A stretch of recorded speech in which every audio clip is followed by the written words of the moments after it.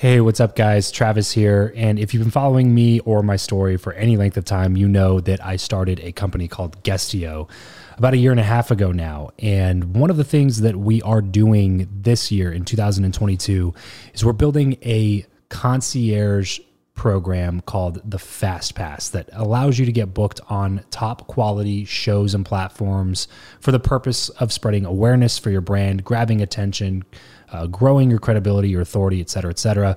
And so if you are listening to this right now and you are a 7-figure plus entrepreneur and you have a budget to bring in traffic, attention, credibility, authority to your brand, then this might be a really great program for you. Just head over to travischappell.com/10K. Why 10K? Because we guarantee in this program that you're going to be able to speak in front of 10,000 people within 90 days. Okay, 10,000 people within 90 days. Imagine getting on a stage in front of 10,000 people to share your message, your story. Well, that's exactly what we are doing inside of this program through virtual stages like podcasts or virtual events or YouTube channels or blogs.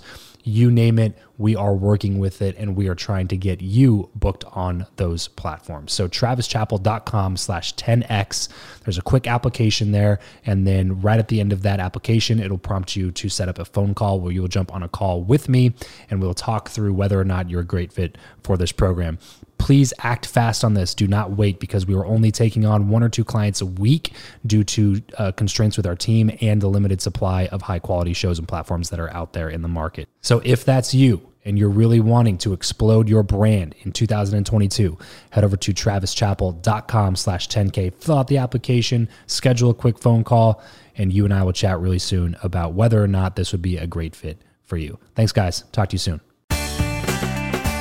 Hey, this is Joel Manby. I'm author of Love Works. And if you want to learn how to successfully build professional relationships, you should be listening to the Build Your Network podcast with my good friend, Travis Chappell. Welcome to the show. I'm Travis Chappell, and I chat with some of the world's top business influencers, thought leaders, and entrepreneurs in order to crack the code of networking. I believe that who you know is more important than what you know, and that your relationships ultimately determine the person that you become. So if you want to learn the new way of connecting, if you want to fill your network with quality people and skyrocket your results, then you're in the right place, because this is the Build Your Network podcast. Hey, what's going on, everybody? Welcome back to another episode of Build Your Network. Today, I'm sitting down with Joel Manby. Joel is an author, speaker, and 25-plus year corporate CEO for companies such as Saab, Hirsch & Family Entertainment, and SeaWorld. During his tenure, Joel focused on implementing leadership principles guided by love. As a result, he's now written Love Works, which is founded on 7 timeless principles of agape love. These principles can be applied to every organization. Guys, it's going to be such an amazing conversation with Joel. We're getting into some really cool things. But first, really quickly, if you are a 7-figure plus entrepreneur and you know that a podcast could benefit your business or your personal brand in some way, but you're just not exactly sure how to get it out into the world, then head over to travischappell.com/makemypodcast. There's a quick application there, and we'll see if maybe my team could build out a show for you. That way you can focus on what you're good at, which is owning your company, being the CEO, being the CMO, whatever your role is there, and servicing your clients and customers. We can focus on what we're good at, which is building world-class podcasts. That's travischappell.com/makemypodcast. Joel, how's it going? Thank you so much for joining me on the show today. Well, thanks for having me, Travis. I'm really excited about it, and I'm doing fantastic. Awesome. Let's go ahead and dive in here, Joel, because I mean, you have such a illustrious resume here of all the different things you've been able to be a part of in your 3-decade-long career here, and then getting into the book. And I definitely want to talk to you about the book a little bit later on, which, by the way, if you're listening to this right now, it's called Love Works. Joel Manby, go look it up, pick up a copy right now before we get into the rest of the stuff. I promise you it's going to be worth your time. So, Joel, let's take it all the way back, talk like middle school here, like 12, 13-year-old Joel Manby. What was going on with you at that time in life? I grew up in Battle Creek, Michigan, Travis. So that might tell you something right there. It's the cereal capital of the world, but it's middle of the Midwest, really small town. And, I think the formative issue for me that a lot of your listeners might relate to is I grew up actually very poor. My dad was a failed entrepreneur. He had a tractor dealership that went bankrupt. We had about 5 years where he was only bringing home about $50 a year. And I remember those periods so well because all the tension and the fights in our house were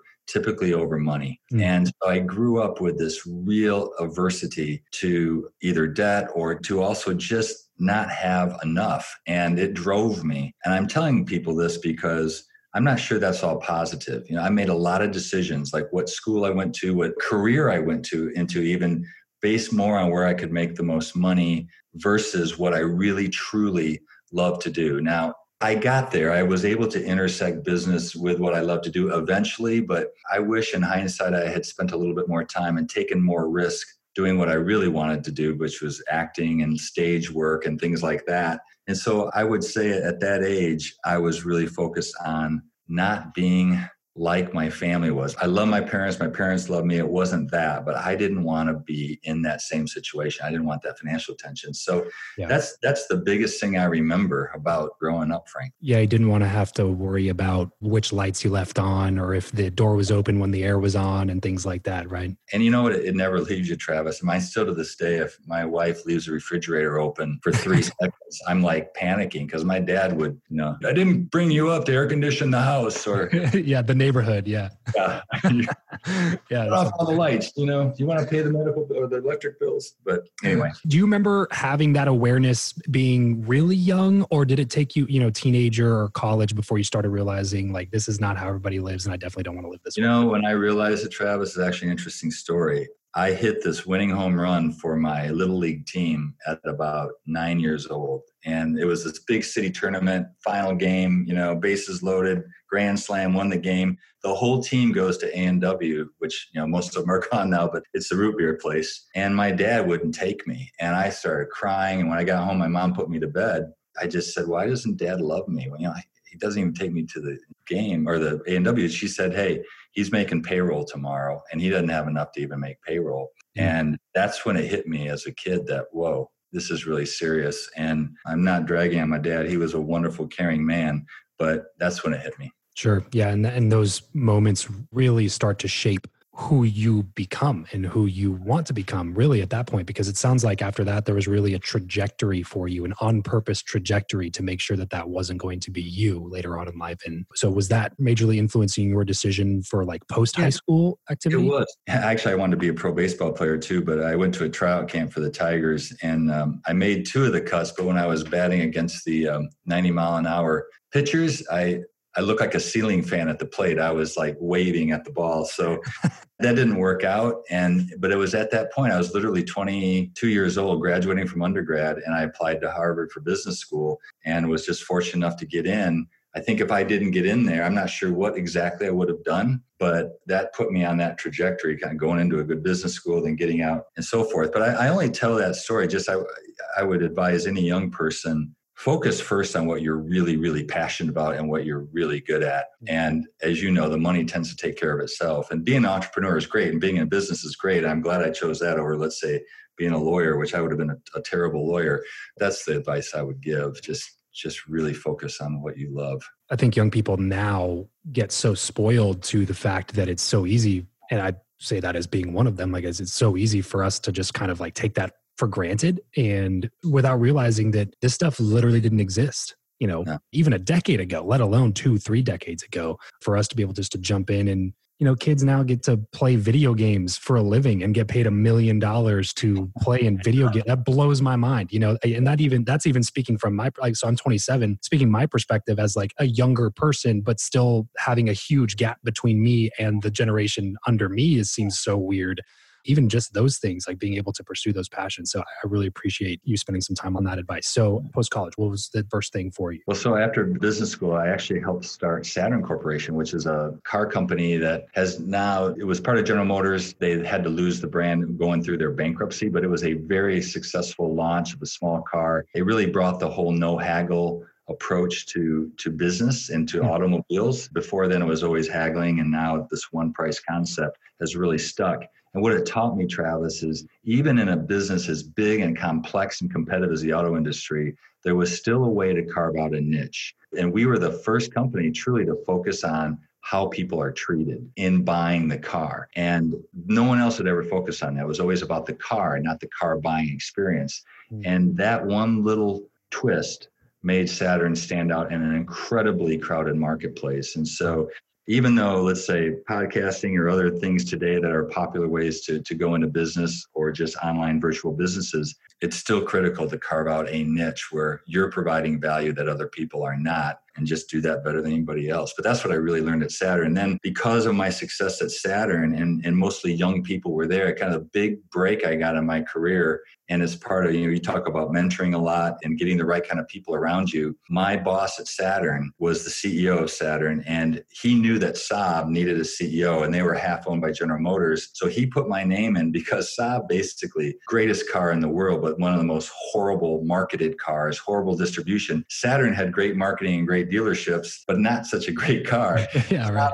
A fantastic car with, lousy dealers and lousy marketing. So because of that, I was a perfect fit. I got that job within the GM system at 35 years old, which is really young within the GM system. And that big break happened because I did a really good job for a person who was really well connected, who had mentored me, and he gave me that opportunity. And then I loved that time. But the reason I shifted to theme parks was really just some personal battles, the travel, international travel of autos. And it's then that I went into theme parks. And I was on the board of Herschend Entertainment, but they asked me to come in and be their chairman of the board. And there had only been one chairman of that company for 50 years. His name was Jack Herschend. And that's why it's called Herschend Entertainment. But that's why I made that in my career, kind of that abrupt shift from 20 years in the auto industry to going into the theme park industry. It was mostly lifestyle. And it was mostly because I saw something in his company as a board member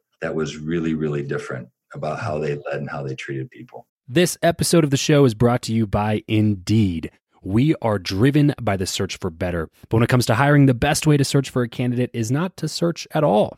It's to match and match with Indeed. If you need to hire, you need this platform, guys. I'm telling you, Indeed is your matching and hiring platform with over 350 million global monthly visitors, according to Indeed data, and a matching engine that helps you find quality candidates fast. Ditch the busy work and use Indeed for scheduling, screening, and messaging candidates so you can connect with those people even faster. And it doesn't just help you hire faster.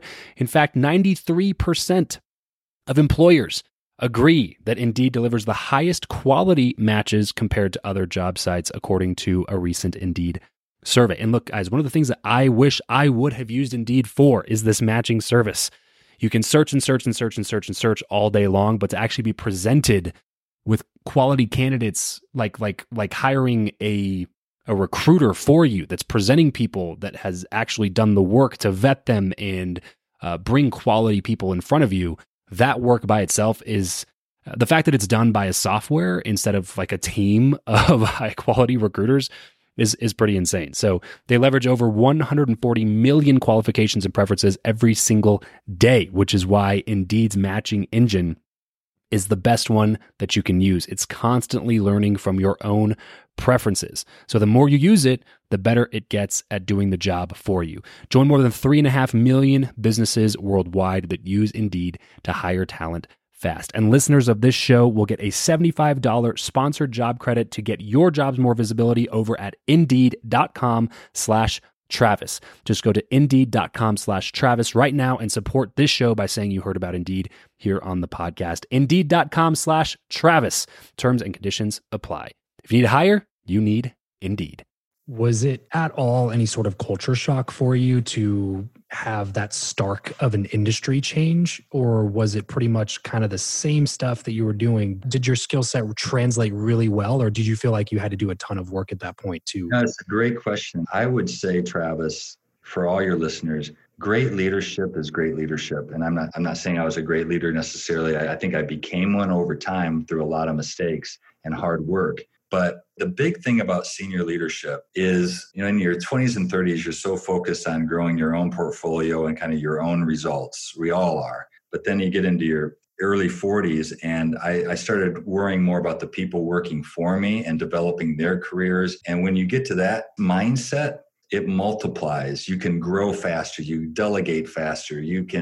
That's how these CEOs build these huge companies. They can only do that through delegation and giving people a lot of rope. And that's a skill that's learned. So that was transferable. But the biggest thing I learned at Herschend that's applicable to this conversation, the auto industry was a cutthroat, autocratic, dog-eat-dog kind of business world. And of course, that's 30 years ago. A lot of things have changed. But I felt that whole time, Travis, this angst inside, knowing there has to be a better way to lead. You've got to be able to get results without treating people like General Motors was treating people at the time. So the biggest thing I learned was you didn't have to lead like I was taught in the auto industry. And Jack Hershend actually taught me the methodology of leading with love, which I know sounds really soft. It's not. It's actually agape love. It's a verb. It's how you treat people, not how you feel about them. And so we literally paraphrase 7 words of agape love, and we taught our leaders to love the guest,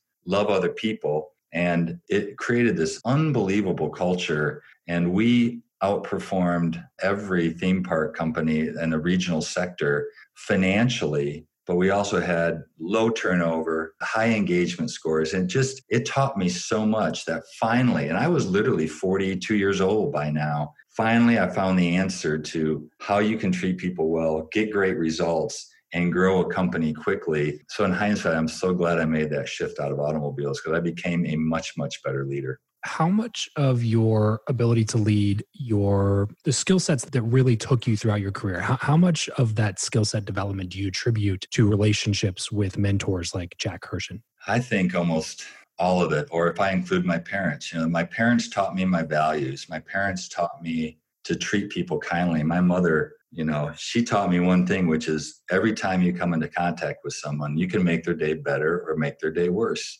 And why not make their day better? And it's such a simple concept, but she taught me that and how she treated other people. So the answer is, I completely agree with your philosophy and what you're about, and that especially for the kind of person you want to be. I think to be great in business is both who you know and what you know, but who you know shapes who you are. And that's really what makes you successful. So Don Hudler is the guy who gave me that opportunity at Saab, that promotion from Saturn to Saab. And then Jack Hershend, he took me from a good leader to a great leader.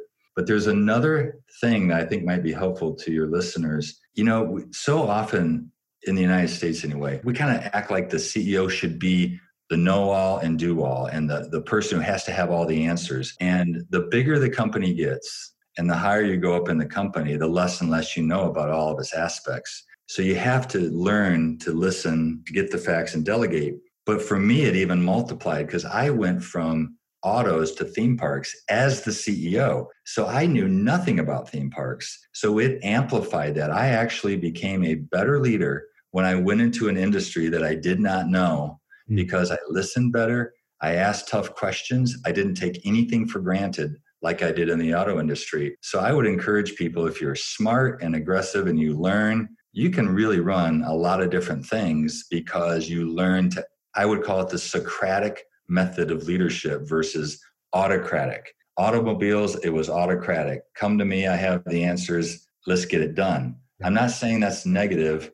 but it only takes you so far and it only takes you to a certain size company. If you really want to go to the next size or the next level in leadership, I think Socratic type question answering is really important. I actually do go into that quite a bit in the book about how to do it and how to think about it, how to ask questions last in meetings, don't talk first because then you don't get the truth and things like that. So, I would say it's both who I met, but also the fact that Jack took me into a brand new industry, gave me the CEO job. So I was forced to listen to his employees, which was pretty smart. I think he knew he had great employees and I needed to shut up and listen.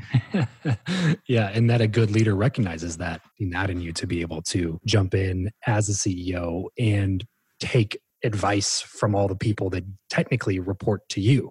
Says a lot about who you are and your character to be able to jump into a situation like that because there's a lot of ego in the world. I've asked that who you know or what you know question to every guest that's ever come on the show. And that answer that you just gave, Joel, is one of the most unique ones we've ever gotten, which is it's not even about reverse engineering the success that you want or the career or the position or the title that you want. It's about reverse engineering who you want to be. Right. And who you know is definitely the thing that shapes who you are going to be the most, especially comparatively to just the knowledge that you gain or the wisdom that you can apply into the position that you're in. So really, really appreciate that insight there. And I appreciate you noticing that because I've listened to some of your podcasts and I do know that I agree with that. Reverse engineering from what you want to do is critically important. But I would argue if you have all that and you're not the right kind of person by surrounding yourself with high quality, high integrity, smart people, it will only take you so far. And so I'm very fortunate to have great friends and great mentors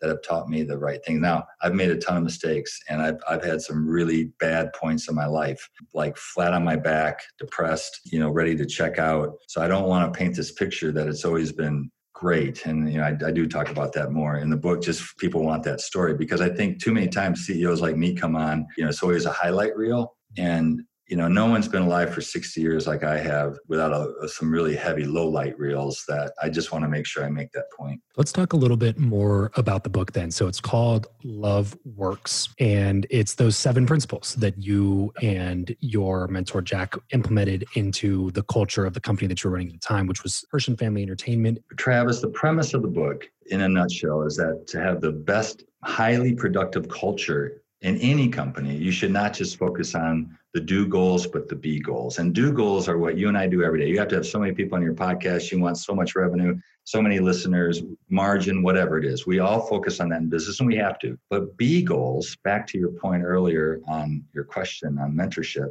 it's what kind of person and leader do we want to be? And it's both. It's a both and. You can't just hit the do goals, the numbers, without doing it a certain way. And that creates a consistent and strong culture. That's basically the premise of the book. It's not that you have to use those 7 words of love. That's just the example. I think it's the right way, but it's for people who want to create a strong culture. And not only do we go through the definition of the words and how to apply them, but we also talk about the processes of you got to train them. You can't just put them on a wall. Every company puts values on a wall. That doesn't differentiate you. Only 10% of the companies, though, Travis, actually put processes in place to reinforce those values. Training, development, putting it as part of our annual reviews, actually paying people more if they do the be goals and the do goals better. So it's a complete process. And the good news is, I'll give you this stat for your listeners, it's amazing. The average engagement score in the United States, measured over the last 50 years by Gallup, is only 30% of the people in the country actually rate their jobs as highly engaged. The top score, 30%, which is just dreadful. When we would put these principles in place after buying a property, within 3 years, we'd be at 70 to 80% engagement at the top box level, which is world class, like Disney or Apple are at those kind of levels. So it's not just about being nice or having these be goals. It also happens to be great business. And that's the message I want people to hear, whether they're an entrepreneur or they're leading a big team or a big company or even a family. Your 1-year-old. I think it's important to think about those be goals in our life and leadership and not just the do goals. That's what it's all about in a nutshell. And where can we go pick up a copy of this book? Anywhere books are sold, basically? Yeah, Amazon for sure. But if they go to joelmanby.com, it's the same price, free shipping, just like Amazon. And I do have some additional things, like a 3-part series on how to lead in a crisis right now, how those words apply in a crisis. Because let's face it, Travis, these are some of the most difficult leadership times we've all ever gone through, maybe ever will go through. And so I try to help leaders think through how they can lead better in this crisis. So joelmanby.com or Amazon. As we always say here on the show, as soon as you hear a book recommendation, just go pick it up and add it to the list. Because if we wait at all, you're going to let all the other things that are vying for your attention get in the way of getting that book. So make sure you go pick up a copy of it. It's also on Audible too, if people like to listen, which I do. Even better. Yep. Yeah. Listen twice as fast. That's me for sure, is the Audible version. Can we go into some of those 7 principles? Let's say maybe top 2 or 3, or maybe they're not ranked or whatever, but just give us 2. Yeah, well, I'll just say the 7, but I'll only go into a couple of them. It's being patient and kind, being trusting, being truthful, being forgiving, being selfless, and being dedicated. And I'll talk about a couple, especially in regards to the crisis right now. I think kindness, it's not about being nice all the time, but it is about being encouraging and enthusiastic. And right now, with Zoom calls and being distant from people, it's more important than ever to give people some positive vibes. Actually, Henry Cloud, who's written a lot of good books, he's a psychologist, says that the human brain is wired that we need 5 times the positives for each negative. And you think about, no leader gives 5 for everyone, but it's a good goal, whether it's a handwritten note or just a note of thanks. And Jack Hershon used to start his day every day thinking about yesterday and he'd spend 20 minutes just writing thank you notes to people. And his notes were everywhere before he got on the phone, before he got caught up in email. And that practice just created this real engaging and enthusiastic culture and encouraging culture. So that's one kindness. I think right now, trust is a really important word. Most entrepreneurs I see, or nonprofit leaders, they tend to, in a crisis, we tend to control more versus delegating more. And actually, in a crisis, you have to move quickly. And to move quickly, you have to delegate, and decision-making has to be clear for everybody, which gets into a RASI chart, who's responsible, who has to be approving, who has to be consulted, who has to be informed. That's a RASI chart. That's also in the book. But it's just important to trust people and delegate, or you're going to move too slow in this crisis. But it's counterintuitive to what we naturally do. I think the last one I'd go into is truthfulness. In all my years in business, I would say the number one thing that great leaders or bad leaders lack is being truthful with people, really telling them where the company is or where you are as an individual. And there's a lot of tools in the book of how to do that. Difficult conversations are never easy, but it's critical because, as you know, people read distruth or selling from a mile away. And if you're not authentic in this crisis, you're going to lose. And look, there's nothing wrong with being fearful. It's okay to be fearful. We're all a little fearful, or we're not human beings because this is scary. We're not sure when this is going to end. So be authentic and be truthful with your team. Those are three, and I go to them more, obviously, but it just gives you a feel for what they're about. To reemphasize that first point too, been going through a book recently called Hardwiring Happiness, and it talks about the same thing, about how much positive things that we need in order to be able to offset the negative things. And that's got to be exaggerated, especially 2020, but over the last 5 to 10 years with the invention of social media and all the different echo chambers that people find themselves in that are just negative echo chambers. Yes, negative, with dozens of touch points of negativity, hundreds of touch points of negativity on a daily basis. And so you really have to, on purpose, fill your mind with positivity, or you're just always going to be in these down, weird, bad moods and just find yourself not really knowing why. Just like, why am I even upset? Why am I so down in the dumps right now? Nothing really happened. It's just because you're constantly putting negativity into your body, and whatever you put into your mind, whatever you put into your body is eventually what comes out. It's what your input becomes your output. There's no doubt about it, Travis. And that's why you need mentors that, like you said, that are positive to you. And you as a leader, you can't be positive to your employees unless you're positive to yourself. One of the words is forgiveness. And I think forgiving ourselves right now is one of the most important things, because none of us are leading like we want to lead. It's just flat out hard out there. And there's a lot of different difficult decisions. So forgiveness is a mindset of being positive, like you said, and moving forward. It is so, so critical, because our bodies are miracles, Travis. They want to heal. They want to be healthy, but our minds are our worst enemies of creating negativity, which makes it impossible to be enthusiastic and encouraging to other people. So you've hit the nail on the head. I need to read that book because that's a good reminder. Yes, sir. Well, Joel, I appreciate your time today. I want to be respectful here, and we'll go ahead and move into the last segment that I have for you. This is the random round. Just a few quick random questions, quick random answers. You ready? Okay, this is just like ESPN when they hit 15-second questions. That's exactly right. Yep. Okay. I just got a little nervous and started sweating a little bit. I'm not sure what's going on there. Yeah, it's working. It's working.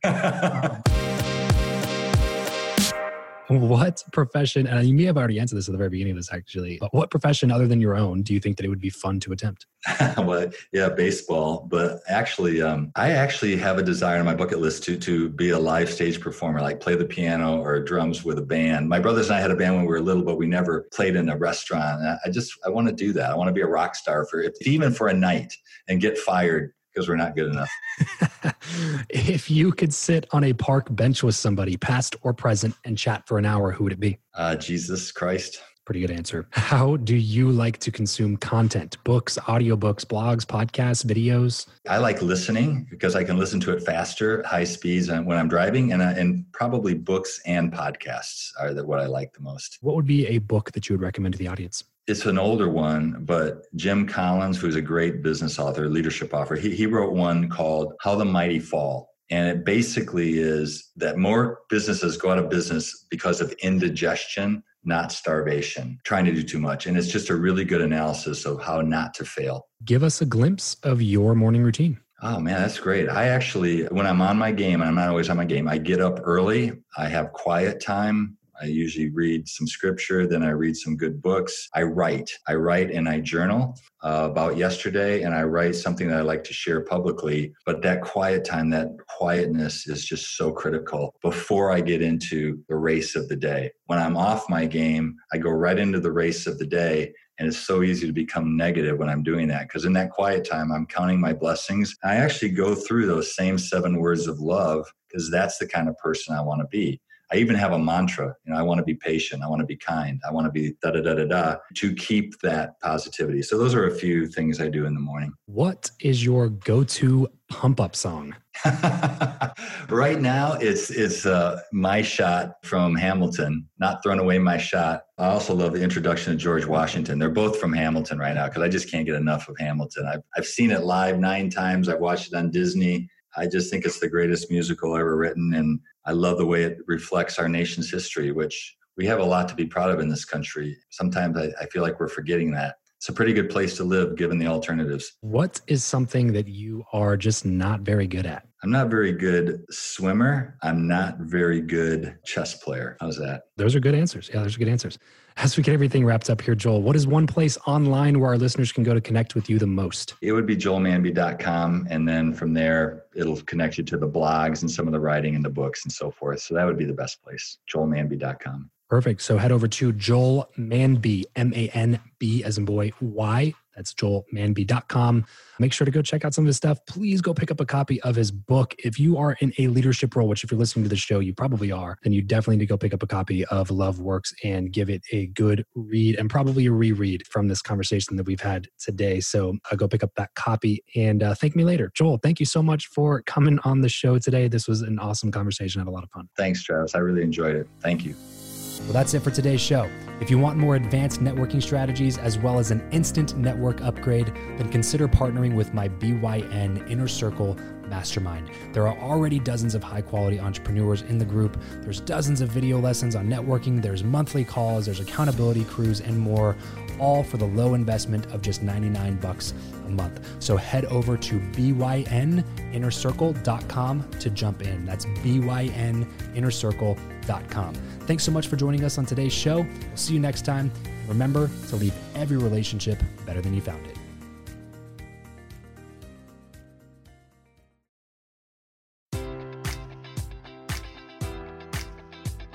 Enjoy all your favorite sports like never before at BetMGM. Sign up using code Buckeye and receive up to $1,500 back in bonus bets if you don't win your first bet. When you register with BetMGM, you'll get instant access to a variety of parlay selection features, live betting options, and the best daily promotions in the business. And with BetMGM at your fingertips, every play and every game matters more than ever. Place your money line, prop, or parlay bets with the king of sportsbooks today. Sign up using code Buckeye and receive up to $1,500 back in bonus bets if you don't win your first bet. BetMGM and GameSense remind you to play responsibly. 21 plus and present in Ohio, subject to eligibility requirements. Rewards are non-withdrawable bonus bets that expire in 7 days. Gambling problem? Call 1-800-GAMBLER. In partnership with MGM Northfield Park.